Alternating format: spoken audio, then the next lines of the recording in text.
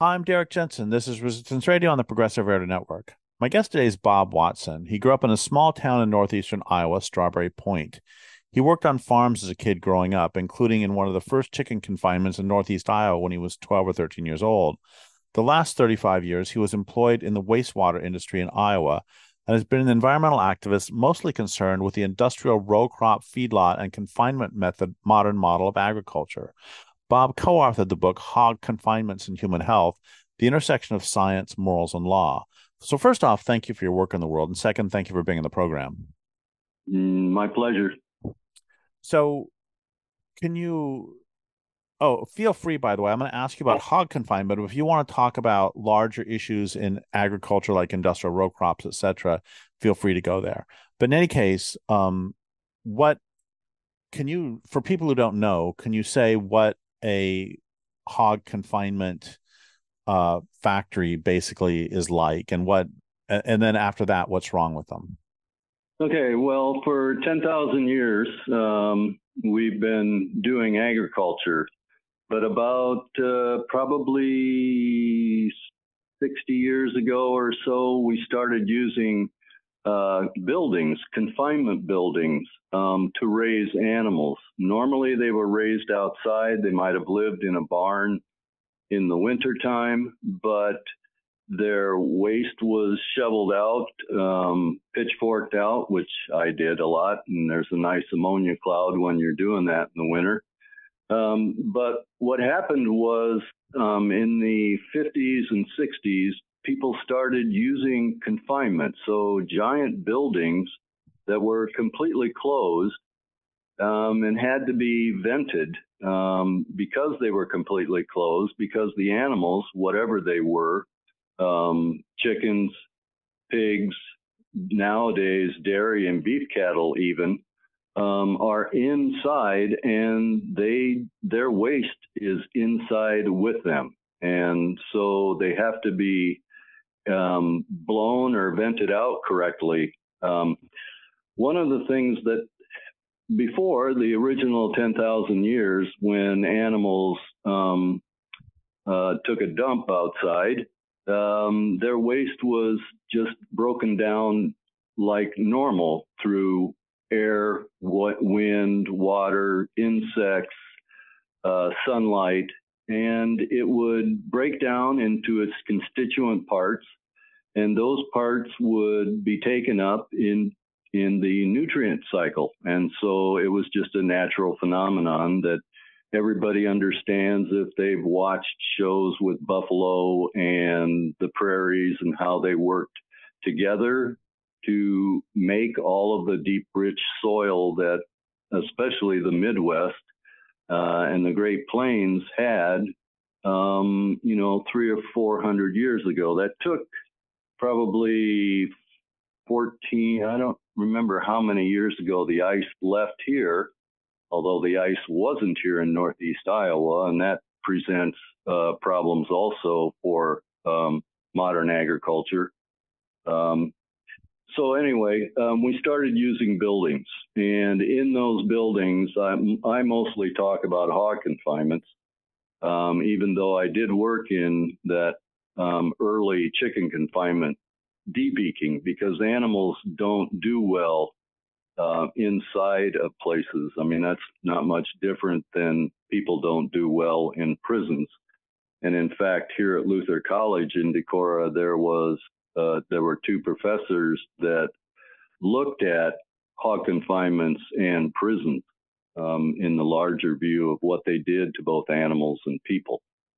So anyway, what happened is that the natural cycle was interrupted by not having animals, in this case, pigs that I write about, outside. Inside, most of the confinements have a pit down below that has a slatted floor, a steel slatted floor, and the waste, the urine and the feces both just drop down into the pit below. And over time, that is an anaerobic digestion process, which means that it basically cooks. And as it cooks up all kinds of problems: hydrogen sulfide, ammonia, particulates, antibiotic resistant organisms, because also living inside of these confinements, these animals have to have antibiotics because the diseases are so bad. It's basically a sewer environment, and to survive in a sewer environment, they need to add antibiotics to the feed. They also use antibiotics in the feed for growth as well as growth hormones. So that has a lot of problems too. But anyway, what we've done is we basically imprisoned animals.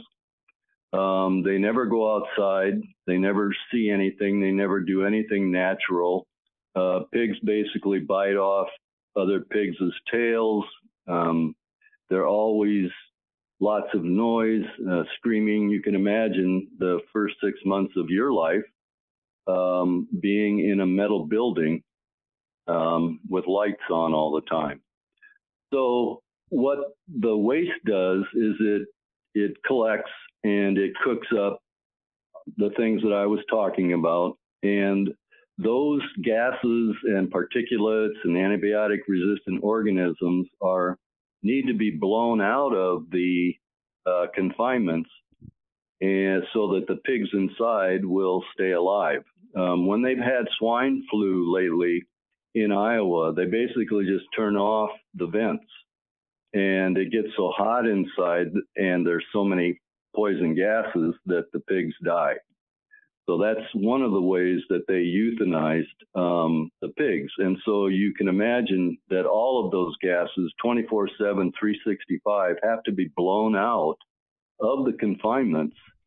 And that's where the human health comes in, because people living in proximity to these things have to deal with all of those gases, particulates, antibiotic resistant organisms, and other volatile organic compounds, which are toxic to human health. So that's where the title of the book came from: Hog Confinements and Human Health, the Intersection of Science, Morals, and Law. The science is in the book. Before we go Sorry, on, go ahead. no, it's great. Before we Yeah. go on, can you give an idea of the scale? Is this a small barn with 10 pigs in it? Is this a Oh, medium-sized barn with 100? yeah. Is it how big are we talking? Nowadays, there are as many as 4,800 hogs in a confinement. And the hog waste is 4 to 5 times more concentrated than human waste. And so that means that a hog confinement, they started out at smaller. They were 1,200 for a while. That keeps them under regulations. So they were 1,200, and then they were 2,400. And we had the director of the Iowa DNR come up for a meeting one time. We were actually suing Shalom Rabushkin for basically mountaintop mining around here, which are hills, not mountains, because he was putting up 50,000 head chicken confinements on hills that he'd level. So we were suing Shalom for mountaintop mining and for the degradation of the groundwater and tributaries into the rivers around here because of it. So anyway, we had the Director Bonk up here, and we were arguing about confinements, and I kept saying that he would say there's 5,000 confinements in Iowa, and I said, no, there's 10,000 confinements. And he would say, no, there's 5,000, and I'd say 10. And then he said, if you say that once more, I'm leaving. And so I had to quit doing that. But then a couple of months later, they did a LIDAR survey of Iowa and found 5,000 more CAFOs, because they were called SAFOs and not CAFOs. and the DNR didn't keep track of them because they had less than 1,000 pigs in them. So anyway, these are rather huge buildings, and nowadays they're 4,800, and there may even be more. And in both China and Taiwan, they have skyscrapers that each floor is a confinement. So we're not as bad as that. But as I said, the waste in these confinements is completely untreated. It's never treated, and it's put out on the land, and it's called manure, but it's actually toxic waste. So these are pretty large buildings, and nowadays with 23 million hogs at any one time in Iowa, that is like having over 100 million people that live here in Iowa. And we have 3 million people that live here. But the waste that comes from these hog confinements in Iowa, just hog confinements, not chicken, beef, or dairy, or the feedlots that we have also. So we have that much waste that goes on. In fact, you may be familiar with the name of Chris Jones. He was at the University of Iowa. I first met him when he was at the Des Moines Water Works, and then he went as the chief scientist there. Then he went to the Soybean Association, and then he ended up at the University of Iowa. He was in charge of the 80 or so water monitors in our streams and rivers in Iowa. And he wrote a blog for the last 3 or so years that so upset the politicians in Iowa that they threatened funding for the University of Iowa if Chris's blog kept showing up on the university's website.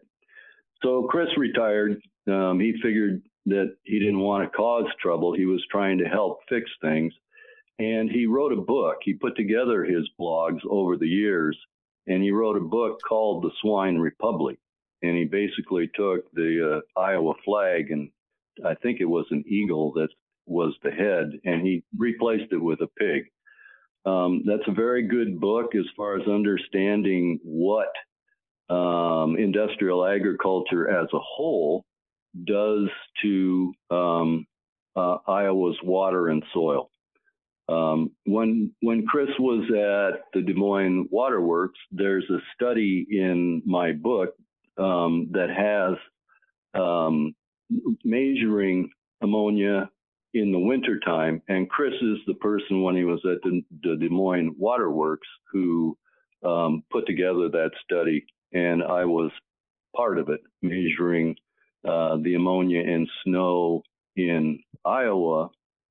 And that it has to be from hog confinements because they're not spreading anhydrous ammonia as a fertilizer in the winter.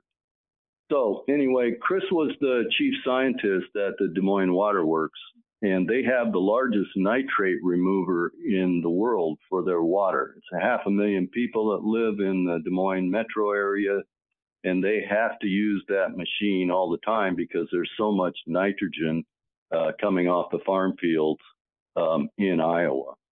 So where were we?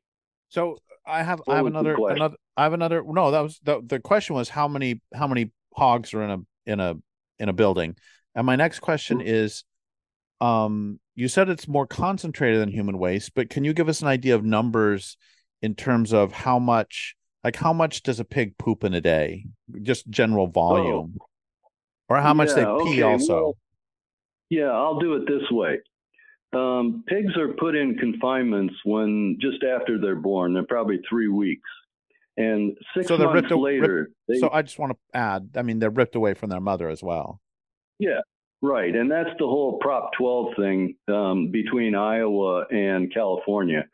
Prop 12 in California said that they won't accept pork in the state if it's been raised in confinements where the sows can't even turn around or lay down, basically. And so, that went all the way to the Supreme Court because Iowa sued California for passing Prop 12, but the Supreme Court said no. You can't tell the people of California if they don't want to eat meat that they think is raised in a not a good way, then they don't have to. Right now, Iowa is trying to get Congress to pass a law that outlaws Prop 12 kind of stuff. So yes, so the pigs are put in confinements when they're about 3 weeks old, and they're taken to packing plants then when they're 6 months old. In that 6 months, those pigs end up weighing 250 pounds.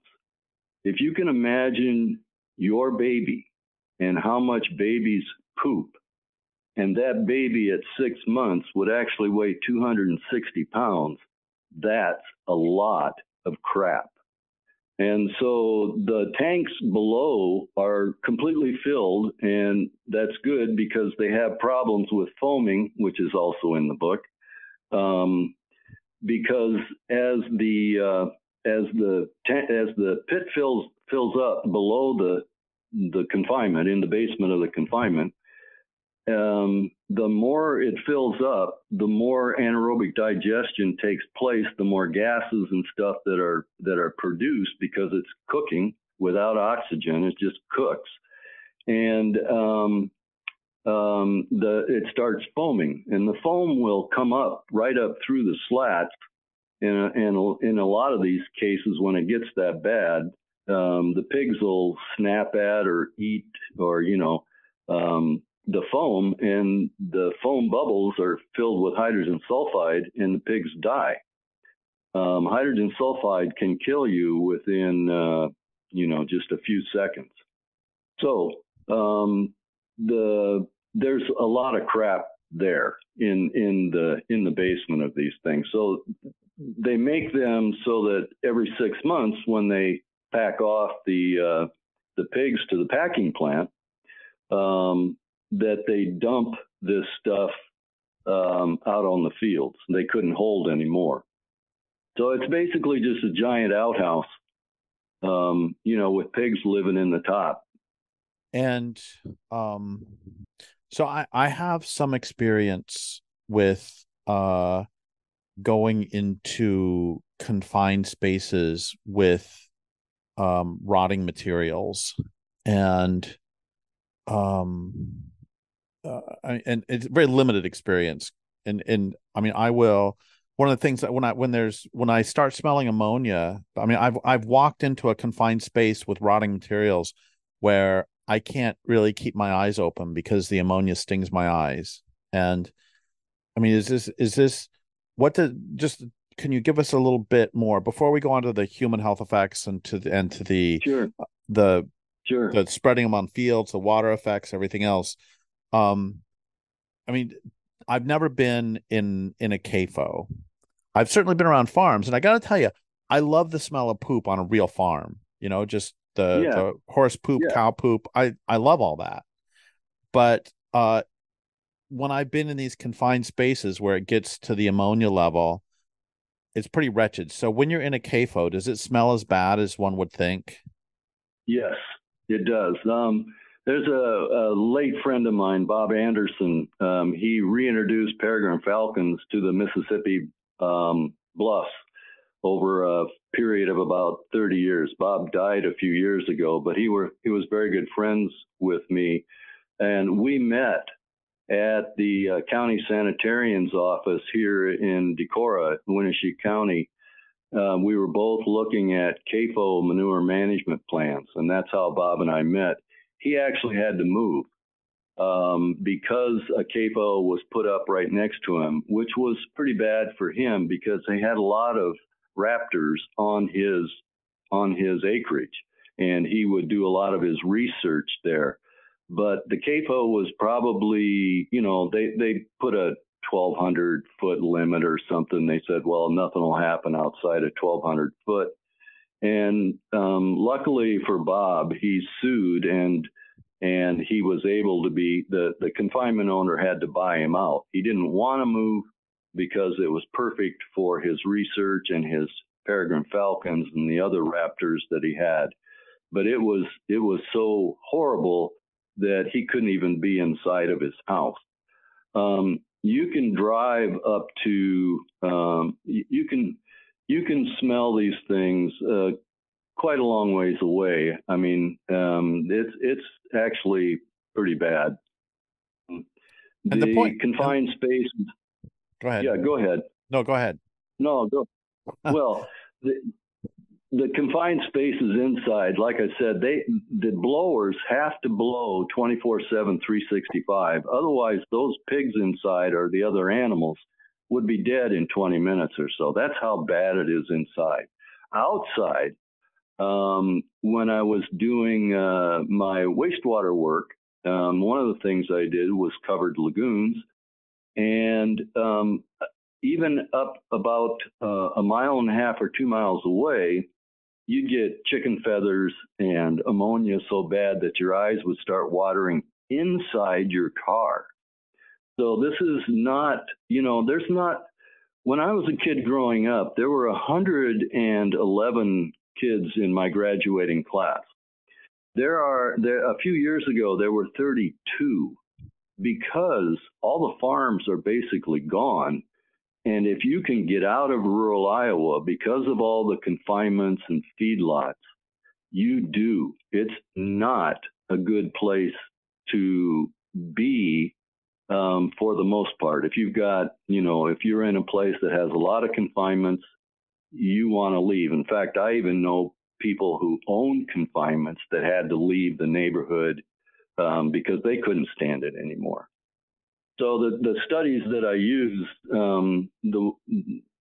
to talk about the ammonia and what happens, the one study, Sigurdson Klein, they studied two schools.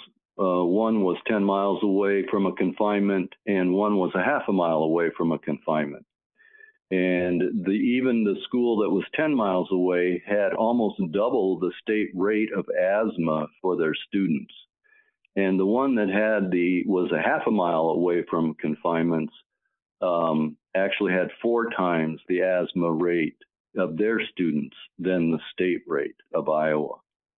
So it's really pretty bad when you live in places. The places that are still okay, kind of, are the places like I live where it's too hilly and you can't spread the manure because of the slope of land. It would just all run into the streams and everything.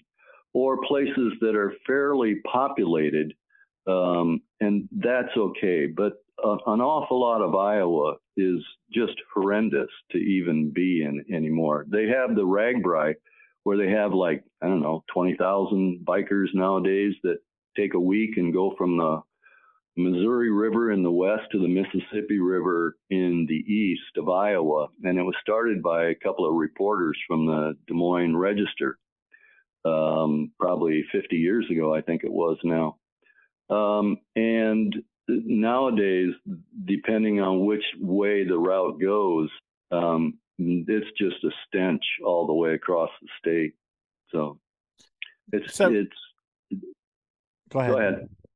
So I want to get to the dumping of the manure onto the ground, but there's another question I want to go first, which is, so when they vent stuff outside, is it filtered or they just vent it did they just blow it right into the air? Blow it right into the air. There is no venting going on. In fact, filtering. When I sent you, there's nothing. It's just blown straight out. So, it's even so bad that one of the experts in the book is William Schlesinger, and he looked at nitric acid rain, which took over for sulfuric acid rain, Silent Spring. And the nitric acid rain is basically from ammonia from the Midwest, and it's doing the same thing to the east of the U.S. as sulfuric acid rain did back when it was mostly coal and industrial. Now it's agriculture and confinements. And there's probably other stuff, but he was one of the experts that we had in our book that talked about the nitric acid rain. So can you talk again? I want to get to spreading manure on, well, spreading so-called manure on fields, but can you talk a bit more about insofar as they're separable, can you talk a bit more about the effects of the stuff that is directly vented? Yeah, I can go through this with you. Chapter 1 of the book is basically the PowerPoint that we give when we do that.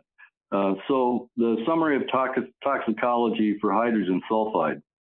In high concentrations, you get respiratory paralysis, may cause coma after a single breath, and may be rapidly fatal. You get convulsions, acute conjunctivitis with pain, lacrimation, and photophobia. Some of these things I have no idea what they are. Pulmonary edema, rhinitis, pharyngitis, bronchitis, and pneumonitis, rapid olfactory fatigue. In low concentrations, it irritates the eyes and respiratory tract, headache, fatigue, irritability, insomnia, and gastrointestinal disturbances and dizziness. Okay, so that's hydrogen sulfide. Ammonia. Ammonia vapor is a severe irritant of the eyes, especially the cornea, the respiratory tract, and skin. Bronchospasm, chest pain, and pulmonary edema, which may be fatal. Bronchitis and pneumonia. Asthma, which has 4 different levels to it. And so in the book, it says, ironically, a 1969 study to set human limits for ammonia was done on pigs because we're so much the same. Then you get into asthma, and then I talked about that, except for I talked about the 10 miles and a half a mile. But if you're a kid in Iowa that's unlucky enough to live on a farm with a confinement that adds antibiotics to feed, and they all do, there is a 55.8% chance you will experience asthma health outcomes, 9 times the state rate. So let's see. And like you said, this has. Sorry, go ahead. There was a study that was done on veterans that actually may have even included me unwittingly. The VA hospital in Iowa City, which is a couple hours south of here, where I was an outpatient for 25 years, was having a lot of problems with MRSA. And you know about MRSA, right? It's right. Antibiotic-resistant organism.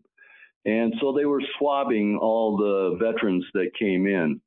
And then Tara Smith, who's a leading researcher, was at Iowa, now at Kent State, did a study. She overlapped their geophysical places where the veterans were and whether or not the veterans were colonized with MRSA. And it turns out that veterans that live within 1 mile of a hog confinement are almost three times more likely to be colonized with MRSA than those veterans who live outside of that 1 mile limit. And so there are many different problems with many different things that just get blown out of the hog confinements. That's why the subtitle for the book is a handbook for regulating hog confinements, because we lost 2 lawsuits, but not on the merits. And so we wrote this book to let the public know both why you can't regulate them, why you can't control this, why you can't protect people, and just telling them that here's a way that you can regulate it so that the humans in proximity and even the larger environment aren't so affected by this, by confinement, the modern industrial confinement agriculture. I want to just make an editorial comment that is, or a political comment that is, antibiotics are kind of miraculous. And we all, anytime they talk to humans and say, oh gosh, we don't want to overuse these antibiotics. So, make sure that you only get them when you really need them. And it seems to me that if you have some sort of miracle drug like antibiotics, that you would not intentionally create systems that require the use of antibiotics on a massive scale so that you can keep chickens and hogs in deplorable conditions, and as a side effect create super bugs that are resistant to it. That just seems like one of all the stupid things that I've ever heard that are done in pursuit of ever more money. That seems like one of the top stupidest things. Yeah, and I don't know if I had sent you the op-ed I wrote about that a few years ago, but during the Obama administration, they tried to do something about that. And so I can't remember who the department was that did that stuff, but somebody, they put out limits on antibiotics being used in confinements. Like you're saying, this is really stupid. And Tara Smith at Kent State and Jim Merchant, who did the 55% study of hog confinement kids, are coming out with a new book and with on the Johns Hopkins Press. It isn't out yet, but it's all about that problem.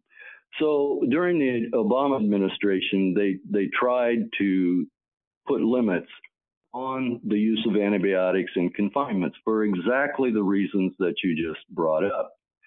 So I went to a meeting one time that was being put on by a number of hog confinement places, and also included Iowa State, one of the original land grant colleges that's basically been being run by industrial agriculture now. It's pretty much of a mess. But anyway, they were putting this on, and they were telling people, I thought I went into this meeting was going to learn how they were going to, stop doing this. But what happened when I walked into an us against them. And the person that was putting the program on was telling people how to get around the regulations. And afterwards, talking to a couple of veterinarians that were there, one of them was not happy at all because this was supposed to be protecting people and protecting the miracle drugs of antibiotics. And what it was we were just figuring out how to get around it. The regulations were loose enough, and the people that were putting on the programs in Iowa so you could keep using them were smart enough in a technical way, not a wisdom way, as Wendell Berry would say, that people would be very disappointed to know that the emphasis in Iowa was how to keep using all the antibiotics that we're already using. One of the excuses that was given during that presentation was that, well, these antibiotics are not ones that are really used or whatever, they're not important antibiotics. But that didn't matter because the antibiotic resistance is not from a particular type of antibiotics. It's from evolving antibiotics, bugs, that any antibiotic that's resistance can pass the resistance on to a different type of antibiotic or disease, or in this case, animals or their waste. So it's really weird. Yes, you're right. This is one of the dumbest things in the world to be doing because you don't really have to if you raise animals on the land. So you have you have attempted several times throughout this conversation to start talking about the crap that they spread all over the land. So I'm finally going to let you do that. Well, it's basically the problem with it is before, like I was saying, for 10,000 years, it was basically just waste. It was waste, and it was manure because it broke down naturally. I don't know if you had dogs, but I had dogs that used to chew on frozen horse turds in the wintertime, and nothing ever happened to them. you know. So this was all completely natural stuff. I mean, I wouldn't go and when people say eat shit, I wouldn't actually go ahead and do it, but it's not going to really hurt you. What happens is when they're in a pit or a tank for 6 months and it's an anaerobic place, there's no light, there's no oxygen, there's no air, there's no mixing. It's just cooking up into these toxic um, constituent parts. And so when you put that stuff out on the land, it's already completely toxic. And in Iowa, we have over 2 million miles of field tile that basically were originally to drain much of Iowa. Iowa was quite the place, a few hundred years ago. You could actually canoe over 20 miles to the next town. But the Wait. settlers came There's in. there's a fabulous book I want to mention for listeners, which is A Country So Full of Game, which is um Iowa was one of the most biodiverse places on this continent. And Yep. it's a story. I mean, it's a telling of how incredibly beautiful and fecund and full of life that Iowa was. I just wanted to get a plug in for that book. Yeah, no, it's not that long ago. I think it's like 1850 is when we started this farming stuff. And by 1950, we had lost at least 50%, in a lot of places, 100% of that black topsoil that had been built by the prairie and the potholes and all of the natural stuff that was here that the Indians just used as a garden rather than plowing it all up. So they plowed up Iowa, and they put 2 million now. When I first started this, it was 880,000 miles of tile line, and they're put down about 4 feet in the fields, and they drain into the lakes and the streams and the rivers in Iowa. So all of this toxic waste that comes out of confinements, it's so bad that the antibiotic resistant organisms kill the beneficial soil organisms. And after about 5 years, you have to add either confinement waste or synthetic fertilizer. Otherwise, you can't grow anything. This stuff just kills the soil that's left. I mean, there's only like half of it left, and not even that much. My place was a little bit hilly, and it was corned for probably 100 years. And probably 20 years ago, I just stopped allowing farmers to use it, and I've been mowing it. And as the English say, you just cut and then roll your grass, and you cut it and roll it and cut it and roll it. And in about 400 years, you'll have a real nice lawn. And that's about what it'll take to rebuild the soil. There's all kinds of conversations about regenerative agriculture and cover crops and this and that and the other thing. It'll take many, many decades, probably hundreds of years, if we have hundreds of years, in order for the soil to build itself back. The Hog Confinement book now is in its second edition, and I was never happy with the original epilogue. And this epilogue I put in is actually a Iowa Academy of Sciences symposium that I put together for 2020. Because of COVID, it never happened, but it was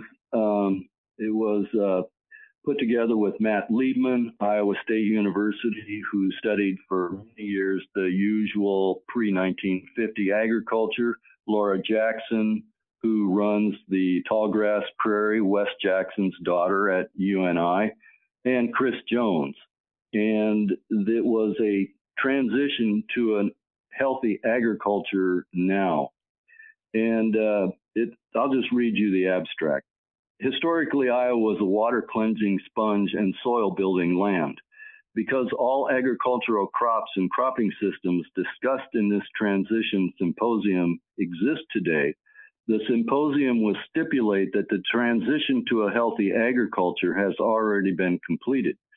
The presenters will then be asked to tell how that transition was accomplished from their perspective and/or what Iowa is like now that we have transitioned to a healthy and soil rejuvenating agriculture. It is important to let people know that this future can exist today, show them what it would be like, and let them know that we do not need to continue with this inherently polluting industrial model of agriculture to feed ourselves. And so that fits in with the waste being spread on the land. As long as we're doing that and we're doing all the synthetic fertilizer that we're doing, Iowa used to get away with this because they would just say, but we feed the world. Iowa imports over 90% of its own food. 60% of our corn crop, we have two crops basically in Iowa, soybeans and corn. 60% of the corn is used to make ethanol. We are as a state, we are the major contributor to the dead zone in the Gulf of Mexico. I have actually, when I wrote the letter about the Prop 12 thing, I said, Iowa wants California to quit telling us how to raise our pigs so that they can eat what they want. I have always thought that the Louisiana National Guard would actually invade Iowa to stop the pollution that we put into the Mississippi and the Missouri River, which ends up in the dead zone and contributes to a lot of problems in the river all the way down to the dead zone. So putting this stuff on the soil has the tile lines. Where I live, where this is karst territory, where the last ice age didn't cover us. And so we are very hilly and we have limestone bedrock. And so we have all kinds of caves and underwater rivers and sinkholes open up.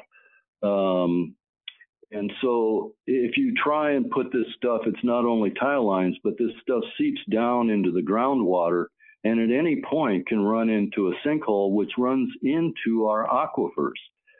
When it was probably 20 years ago or so, we were building a new lagoon at Garnavilla, which is probably 20, 30 miles from here.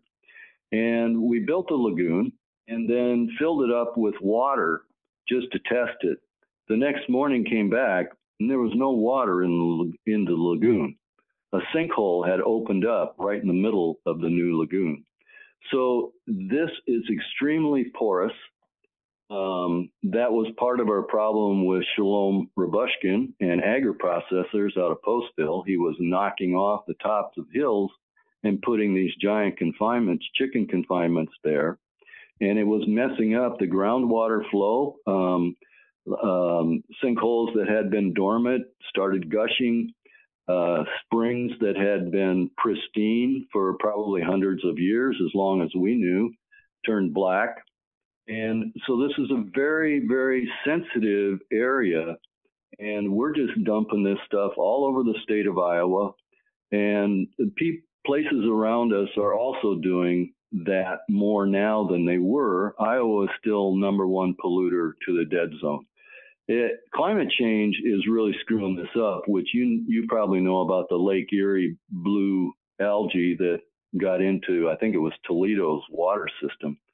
They're now growing corn and beans in Canada way more than they used to. And so climate change isn't actually helping us.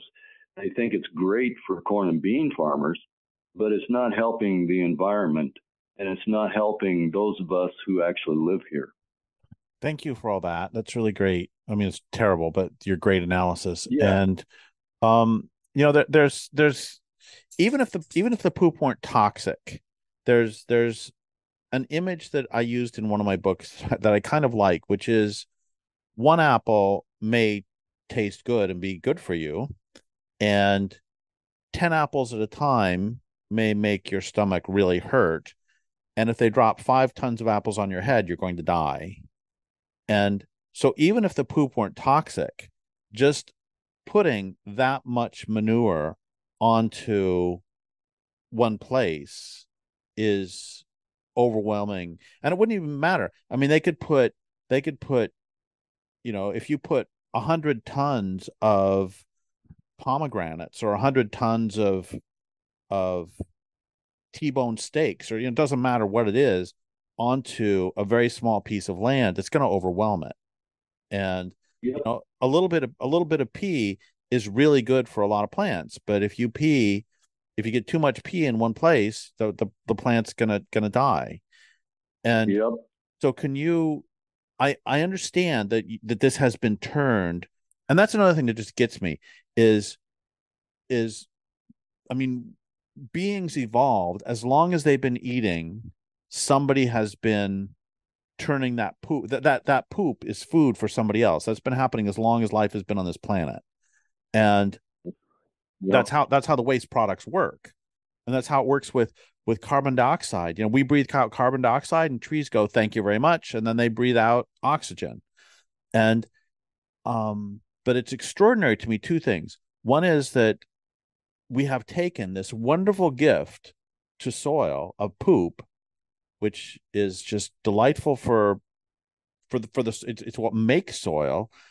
A, we've toxified it, and then B, putting that much on land. So I'm done speechifying now. So I don't know if you've actually said volume of poop, and if you have, I'm sorry, but could you say it again, because I don't remember. Um, like what's the volume of of of this hazardous waste material that is spread in Iowa? Do you understand my It, question? yeah, and it's like having over 100 million people living here That's right. You said in that. Iowa. We have 3 million people living here, and it's like having 100 million people live here.